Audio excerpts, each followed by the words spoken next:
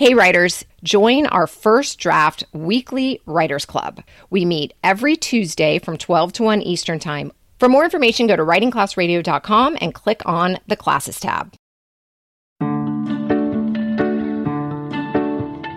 Here's to new beginnings.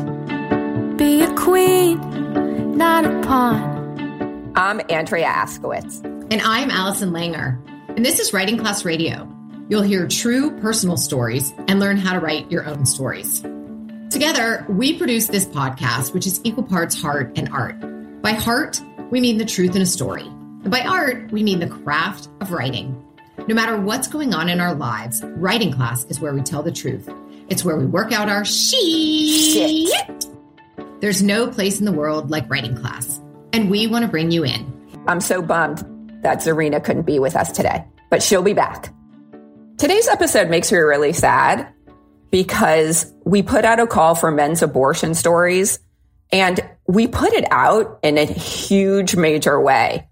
And I want to list some of the ways that we did because whenever we put out some calls for submissions, we usually get tons of submissions.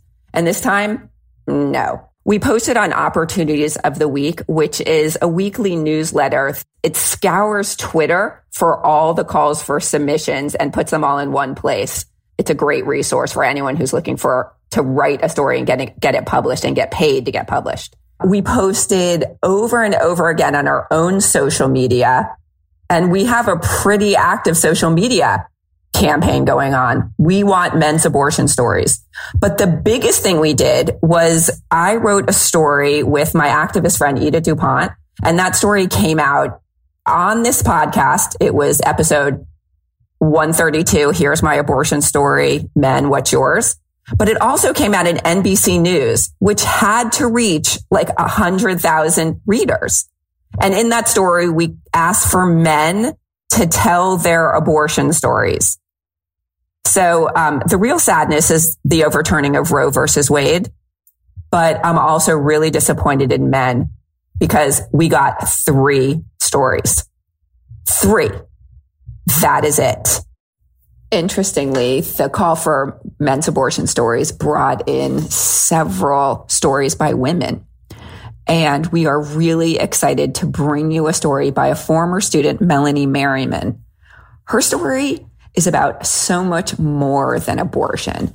And it shows that there's just really so much more to any abortion story. There's so much more to any story.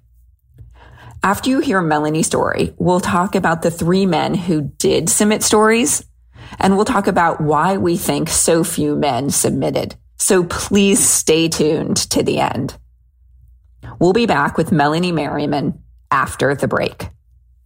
Have you ever thought, I'd love to have a podcast just like this one? Well, I can help. My name is Matt Kundle, and everyone at my company, the Sound Off Podcast Network, had a hand in making this show. Whether it was about the sound, the discoverability, or that you're just enjoying the show, we are all about the detail. If you think you have a podcast in you, reach out to me via email, matt@soundoff.network, or check out the website and become one of the great podcasts we work with at soundoff.network.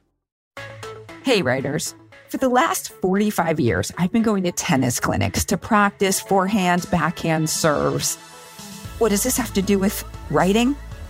Well, practice, I've learned in the last 45 years, is what it takes to get good at anything.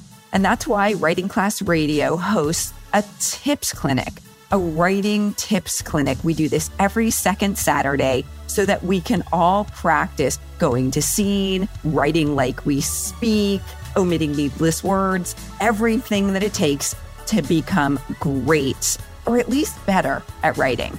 So join us every second Saturday from 12 noon to 1 Eastern Time on Zoom. To join, go to writingclassradio.com and click the link for the tips clinic. It's $10, and believe me, it's a lot cheaper than a tennis clinic. See you there. We're back. I'm Allison Langer, and this is Writing Class Radio. Dr. Melanie Merriman, a PhD, was a research scientist. Now she's a nonprofit grant evaluator. She's the author of Holding the Net, Caring for My Mother on the Tightrope of Aging. She's written for the Washington Post, ThirdAge.com, Guidepost, and Next Avenue. She is also the co-author of Merriman's Hawaii, The Chef, the Farmers, the Food, the Islands. You can find Melanie at MelanieMerriman.com. There'll be a link on our show notes. Here's Melanie with her story called I Eventually Broke Free.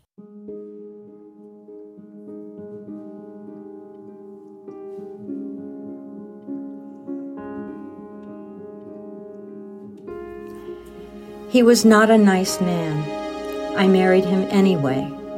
He seemed worldly and self-confident in a way I wanted to be. I knew myself to be kind and compassionate. I believed in a kind of alchemy. Bring these two things together, and elemental properties will move from one to the other. I thought I would gain self-confidence and he would become more kind. It didn't take long to see that the experiment wasn't working. No one was worthy of his compassion, and he berated me for being too kind, a pushover. I gained self-confidence not because of proximity to him, but through my success as a biomedical researcher. I had discovered a novel form of the motor protein that makes sperm swim, and was studying how this protein might play a role in the division of cancer cells. This work earned me the respect of my scientific colleagues. The more confident I became, the more he put me down. Sarcasm and cutting remarks tempered with the occasional extravagant compliment to keep me off balance. In the summer of 1979, we had been married for 5 years. We were living apart during the week because my research fellowship was in a laboratory in Boston and his was in a lab on Cape Cod. Having a work-related reason for our living arrangement meant I could be away from him without having to face up to our growing incompatibility. I rented a room in a house that I shared with 2 other women. He lived in a rental apartment above a garage near Woods Hole. We had lived in that apartment together for the previous 2 years while I finished my PhD thesis. Now, I drove down from Boston to spend weekends with him. On this particular weekend, I forgot to bring my diaphragm. "You left it behind on purpose," he snapped. "You just don't want to have sex." Weary of the undercurrent of conflict in our relationship and weighed down by disappointment, I didn't have the strength for another argument. I called up a mental calendar and tried to remember what I knew about the rhythm method. It's probably safe, I thought, and we went to bed. It's hard to believe that of all the times we coupled, I remember that one clearly. The images and emotions are lodged in my bones. Which side of the bed I was on, the left. Who was on top, him. How I felt, profoundly unhappy. And what happened after.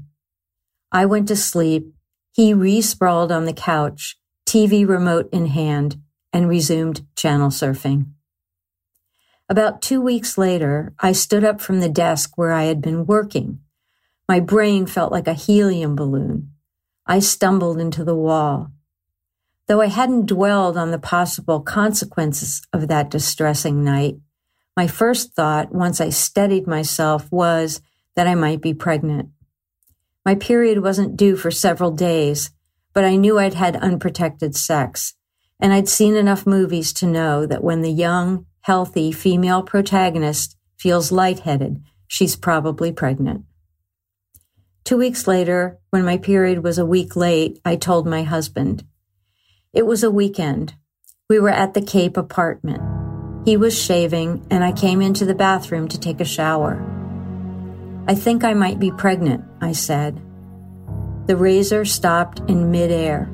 He stared into the mirror, his face unchanged. "Whose is it?" he asked. I'd ruminated about this discussion for days, imagining what he would say and do. I knew he would blame me. Pretty much everything was my fault. Would he be angry or just condescending? Would he ask what I wanted to do or simply order me to take care of it? Now I had my answer. He hurled a groundless and cruel accusation that carried an abdication of all responsibility. The ice in his words left me shivering. I pulled the shower curtain aside, stepped into the tub, and tipped my face into the steaming water. I knew then for certain that all of the decisions, whatever happened next, would fall on me. And suddenly I felt relieved. I didn't want him involved. He had taken himself out of the equation, and I could do what I wanted. And what I wanted was to terminate the pregnancy. I never thought my life would include children. I was and still am high-strung, prone to anxiety, even panic. I thought I lacked the emotional resilience to be a good mother. I decided to pursue a demanding scientific career. My work became another reason not to have children. Maybe, if I'd been in a loving relationship with a kind and supportive man who wanted children, maybe I would have reconsidered. But not in this relationship. I was certain that the not nice man would have been a not nice father, and I didn't want him to have anything to do with a child of mine, not ever. My friend Susan went with me to get tested. I brought in the urine sample I'd been told to collect first thing in the morning. In a small office at a local clinic, Susan and I sat on one side of the desk. The social worker sat on the other. She put a few drops of my urine onto a glass slide and added a few drops of the solution that would measure the level of a pregnancy hormone in the sample. In less than a minute, the mixture grew cloudy, forming larger and larger clumps. The social worker didn't have to say anything. I knew exactly what those clumps meant. Through tears, I told her that I already knew what I was going to do, and that afternoon I did it. I called the abortion clinic. Again, I'm surprised at how well I remember some of the details of the next time and place I spoke to my husband about the pregnancy. It was a Friday, early evening. We had met up at an MBTA station. I'd come on the subway from downtown Boston. He'd driven up from the Cape in our car. We were going to spend the week with his parents. Before we were out of the parking lot, I said, I had the test. I'm pregnant, but don't worry, I'm taking care of it. I didn't ask him to come with me. What I don't remember is what he said. It didn't matter to me. Steve, a graduate student in my lab, had a girlfriend, Kate, who did abortion counseling. I'd heard her talk about the Crittenden clinic where she worked, so I felt confident going there. I asked my friend Jamie to take me. The night before the procedure, Steve and Kate casually suggested I join them for dinner at their apartment. A pure coincidence, since I had not told anyone except Susan, Jamie, and my husband. We ate one of those classic graduate student dinners, pancakes, or maybe it was French toast. Because I knew that Kate worked at the clinic, I shared my secret. I have an appointment tomorrow at the Crittenden clinic. They understood immediately. Without missing a beat, asked if one of them could take me. I noticed, but didn't reflect on it deeply at the time, how all of the people I told reacted with compassion, kindness, and support, except my husband. I remember the procedure in some detail because, as I requested, the doctor explained everything he would do just before he did it. I welcomed the fleeting moments of pain, no worse than I'd felt in a dentist's chair. This shouldn't be painless, I thought. It was over quickly. After, tucked into a recovery bed with a warm blanket, I cried quietly. "How are you doing?" asked the volunteer. "I'm okay," I answered honestly. "I think I mostly just feel relieved." When I reached the doorway to the waiting room, Jamie looked up, as he probably had every time a woman emerged from the treatment area. I did a quick shuffle tap dance step. "Look, I'm fine," it said. He looked so distressed, I felt ashamed for having made light of it all. He was right. This day, this act was significant. As he walked toward me, I said, "I'm okay. Really, I'm okay." I recovered on his couch for the rest of the day, napping off my anxious exhaustion. The next day, I was back at work, but it would be several months before I'd get through a day without thinking about everything that had happened.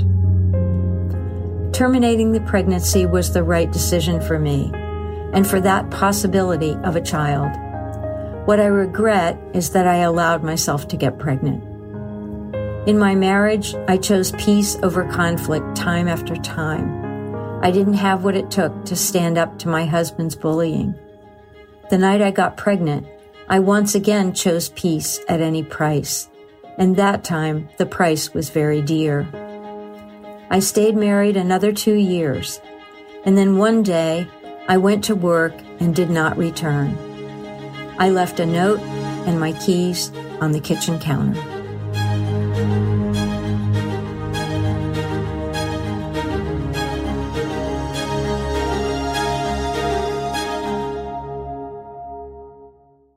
I have the chills. I know. I got chills like 2 or 3 times. And she's a master storyteller. She does exactly, she uses the structure I love more than anything. She kind of gives us at the top what the problem is, and then she goes to the backstory so we can be in on it and understand where she's coming from. And then she goes right back to the moment. Gorgeous. So gorgeous. Yeah. Wow.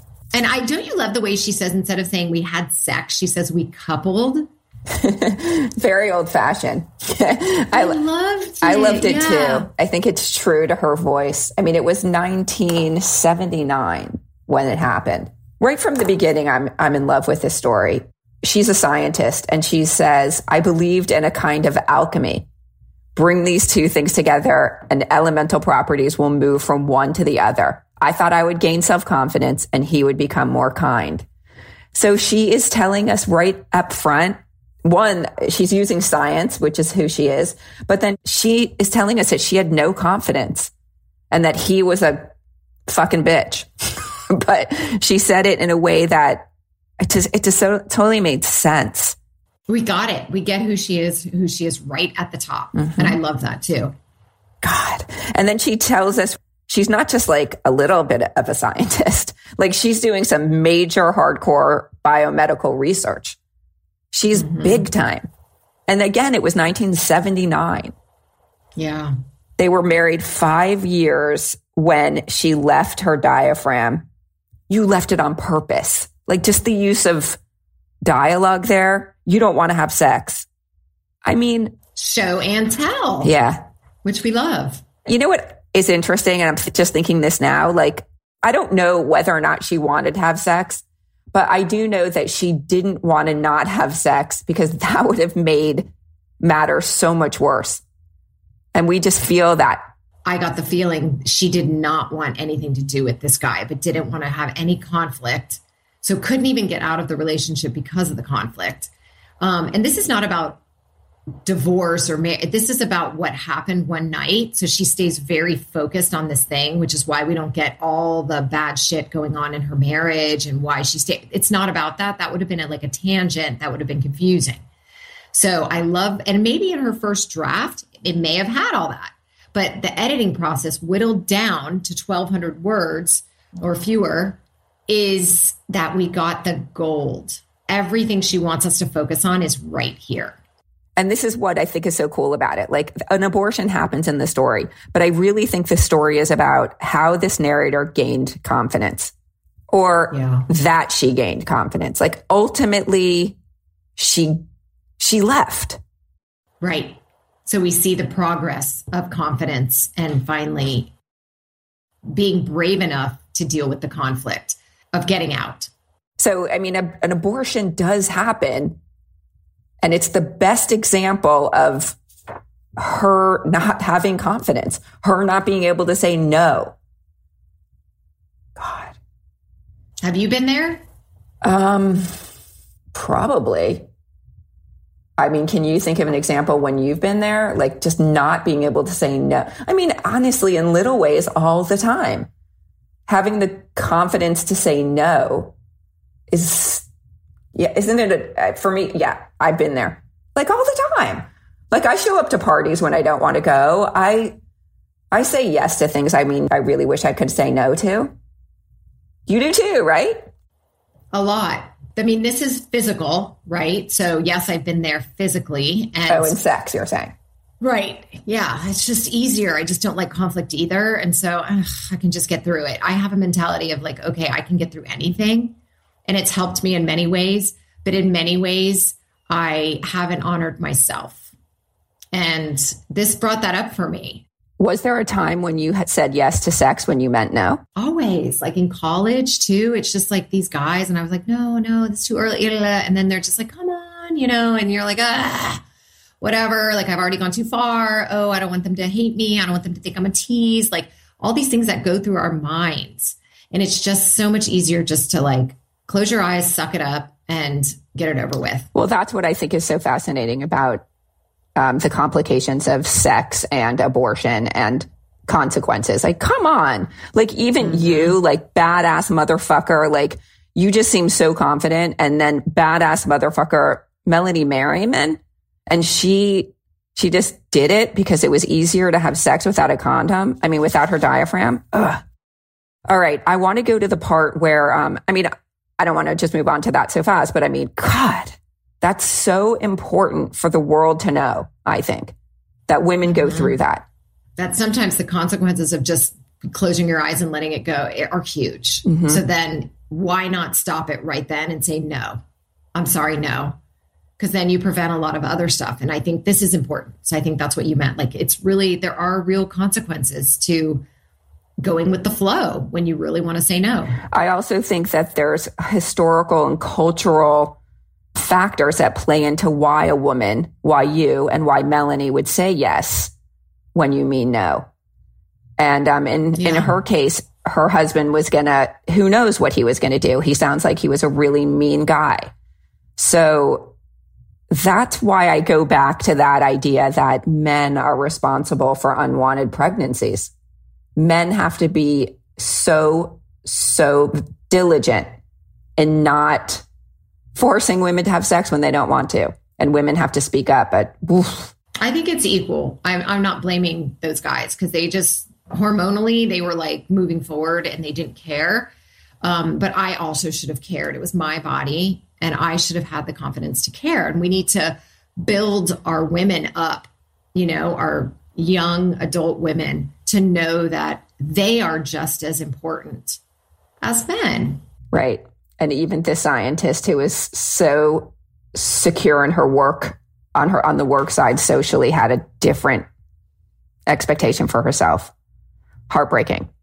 Yeah.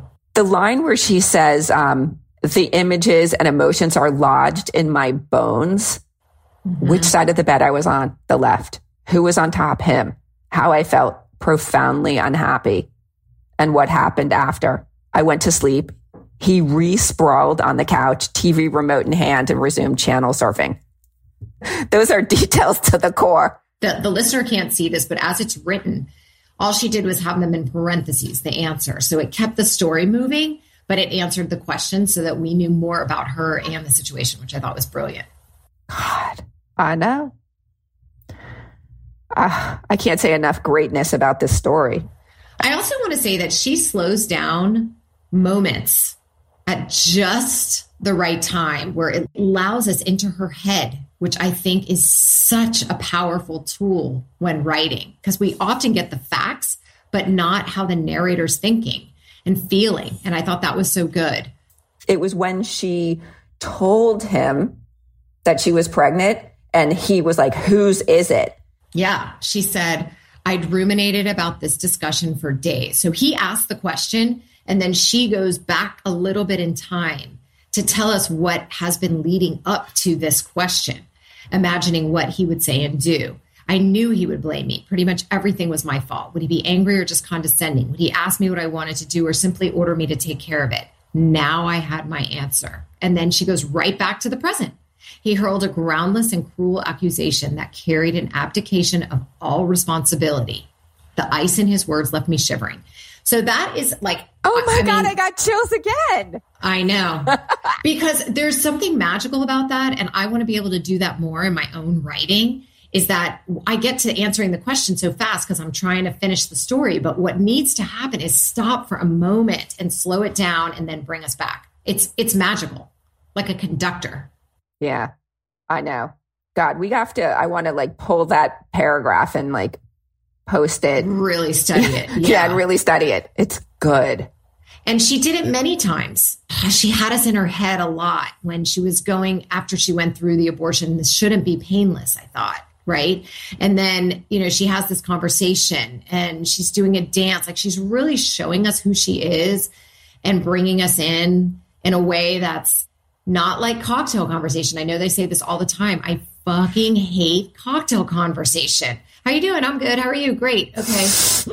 I hate it. I'm like, got any problems today? Because I love to hear about problems. Like, that's what I dive in when anyone opens their heart and tells me anything that they would not normally tell somebody. And immediately I feel closer to them. And okay, how can we figure this out? Like, I want to help. I want to hook them up with people, I want to hug Melanie right now because I know she's busting through that cocktail conversation and she's doing it out loud on a podcast that's going to be like in the world.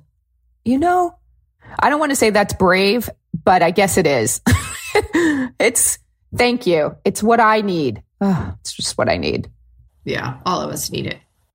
And then she leaves us with this beautiful, very short, beautiful cinematic moment where she leaves the keys and a note and she's done. Gone. Amazing ending. We talk about endings all the time, and they mostly, I would say 99% of the time, I'm like, what? I fucking just listened to this whole thing and the ending sucks. Like, I hate that. And then I'm so mad at the whole story. But a powerful ending, the perfect ending, is like, it makes the story like, yes, A++++. God. Yep.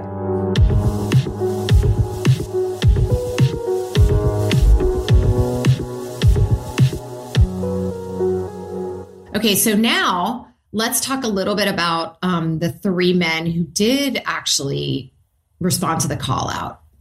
I don't want to totally bash men for their cowardice, because although I'm not sure that men aren't cowards, I think there's a lot of reasons why men may not have submitted their stories.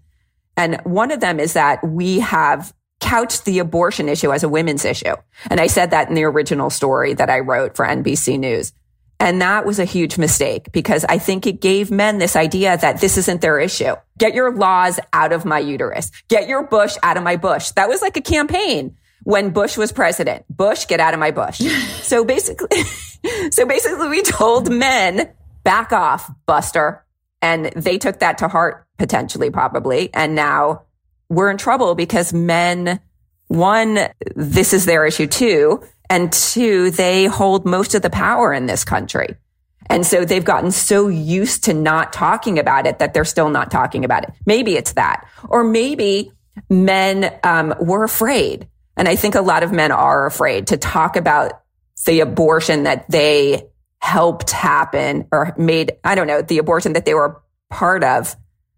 They're afraid, who knows why, to dredge it up, to get in touch with old girlfriends. I don't know. Maybe we could put a call out for a story on why you don't want to tell your abortion story. But then they would be admitting that they were participating. Well, we need to go through it a different avenue. We need to figure out why people aren't doing it, because we're assuming they're cowards. We're assuming they don't want to do all, get in touch with their feelings or whatever, but we don't know. But I do want to say that I did my own research. On June 24th, 2022, Roe was overturned. So that day I started asking men, what the hell? This guy who fixes my car, who grew up in Miami, he told me that he did go with his girlfriend 20 years ago to get an abortion. And then I pulled out my phone. I was like, oh my God, will you talk to me on record? And he was like, no, no fucking way. I talked to my brother, and he never had an abortion. He could tell me, he could list the names of guys that he knows did have women get abortions. Of course, he wouldn't tell me their names. And then he told me he was sure they would not talk. Okay. Then there was a guy at my tennis clinic, And he was like, oh yeah, 2 of my buddies for sure. I know 2 of my buddies, they got girls pregnant and they had abortions. And he was like, yeah, this is a great idea. I'll get them to talk to you. They were like, no way. I mean, we talked about it in the last episode. You and Ida had that discussion, or we had the discussion about you guys, and her story inside your story, right? So she tells the story of her experience telling her students about her abortion, right? And so what we decided, we talked about on that episode, was the fact that people are embarrassed and ashamed of what they did, right? And so that's why nobody really wants to talk about it. But women have been talking about their abortions. Like, we've stood up, and that's what Ida did on that episode. And that's why I thought, honestly, this is so disappointing to me, because in our experience, yours and mine, Allison, isn't it true that like whenever we give someone the opportunity to talk about anything and tell their stories through prompts, through in class, just even talking it in general, whenever, this has been my experience since I started writing 25 years ago, that whenever I would talk to someone honestly about anything, they're always excited or open, or I don't know, like, well, I think truth begets truth. Yes, it's and true. That's why I'm so surprised. But not everybody who tells the truth wants it on a podcast. So people are trying to write to understand and to heal, but not always to share their innermost feelings with the entire world, because they don't know what's going to happen. They fear the consequences to sharing. But what we have found over and over and over again, as soon as you share your biggest secret, people are drawn to you, not away from you. I know. Yes, exactly. I guess it's like, and I'm so emotional about this, because in so many cases, we're seeing, you're right, people want to share their stories, but I guess privately. Mm-hmm. And that has to change. The reason that gay rights queer people have earned the right to marry, adoption rights. Queer people are no one even looks twice at queer people anymore because of the movement to be out. It really breaks my heart. But I also want to talk about 3 brave men who did submit stories to our podcast. And the reason we're not airing them is because basically they didn't follow the guidelines. The stories that we air on Writing Class Radio tell a specific story, but they also have to be a certain length, and they have to have a writing message that we want to teach. But these 3 stories show that everybody's abortion experience is super complicated and super personal. So this guy, Joe Reinman, and thank you, Joe, for sending us your story. His wife was pregnant. This was their 2nd pregnancy. They already had 1 child. So they wanted another child. And at their first trimester ultrasound, they found out that the fetus was unviable. And also they found out that carrying this fetus to term might be fatal to Joe's wife. So they had an abortion, and they got the abortion. They were crying. They wanted this child, and they drove away from the abortion clinic, and like a mob of angry anti-abortionists were like out there screaming at them, baby killer, baby killer. And Joe, in Joe's story, he talked about the rage he felt. And I totally feel it too, because those people don't know that they were saving Joe's wife's life. They don't know. Corey Devon Arthur, who is your student, Allison, he submitted a story about a woman that he actually isn't even sure that he got her pregnant. He wanted to be the dad of that kid, though.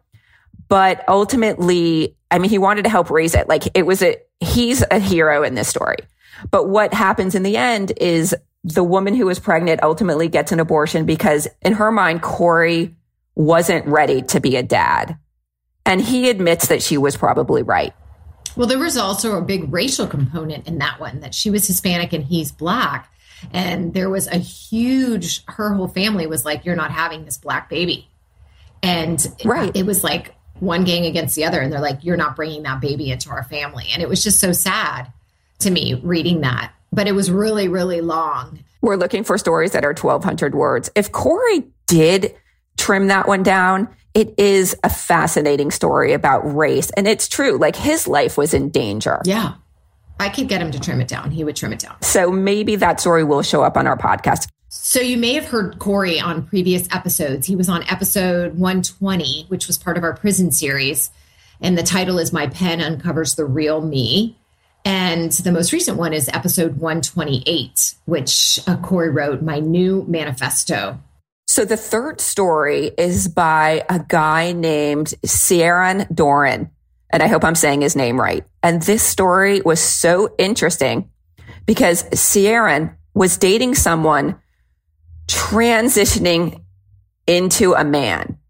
So since Ciaran's partner was taking hormones, they didn't think he could get pregnant, but he did.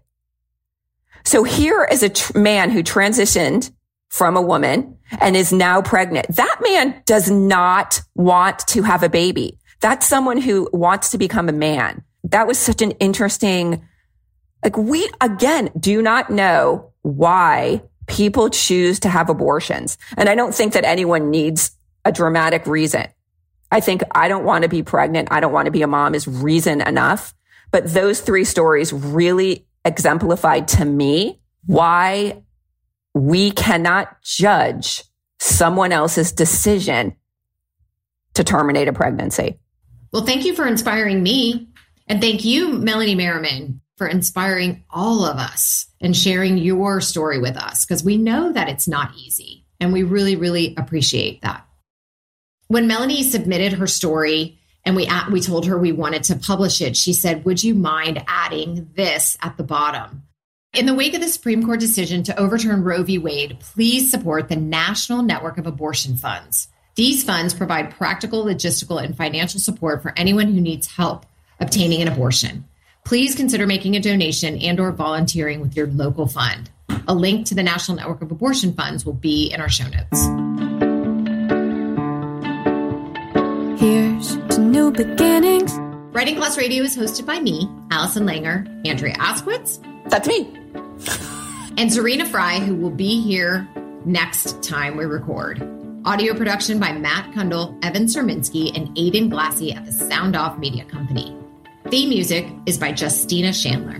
There's more Writing Class on our website, writingclassradio.com, including stories we study, editing resources, video classes, writing retreats, and live online classes. Join our writing community by following us on Patreon.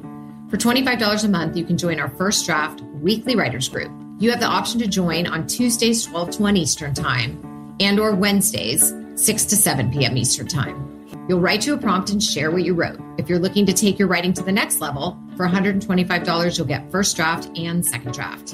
In Second Draft each week, 3 people bring a second draft for feedback. Join the community that comes together for instruction, an excuse to write, and most importantly, the support from other writers. To learn more, go to patreon.com/writingclassradio. A new episode will drop every other Wednesday. Wait, I want to tell you that I started the Saturday Stories We Study on Instagram and on TikTok. On TikTok, it got 30,000 views. No way. Yeah. Mm-hmm. Writing Class Radio is going viral. I guess people really want to study stories. And you'll be smart as shit and be getting published everywhere. And you can study the stories we study. There's no better way to understand ourselves and each other than by writing and sharing our stories. Everyone has a story. What's yours? You can't miss your own boat. No, you can't miss your own boat. It leaves when it's ready.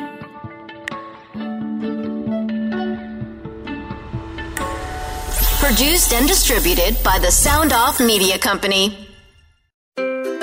What happens when we play outside? We become healthier, both mentally and physically. We become more creative and more focused. We connect with nature, each other, and ourselves. Let's Take This Outside, a new podcast hosted by me, Marianne Iveson, an aspiring outdoor athlete and nature lover. I speak to athletes, outdoor professionals, and scientists about their connection to nature, how it affects their performance, and everyday life. Let's Take This Outside, available on Apple Podcasts, Spotify, and Google Podcasts, and at ivesonvoice.com/podcast.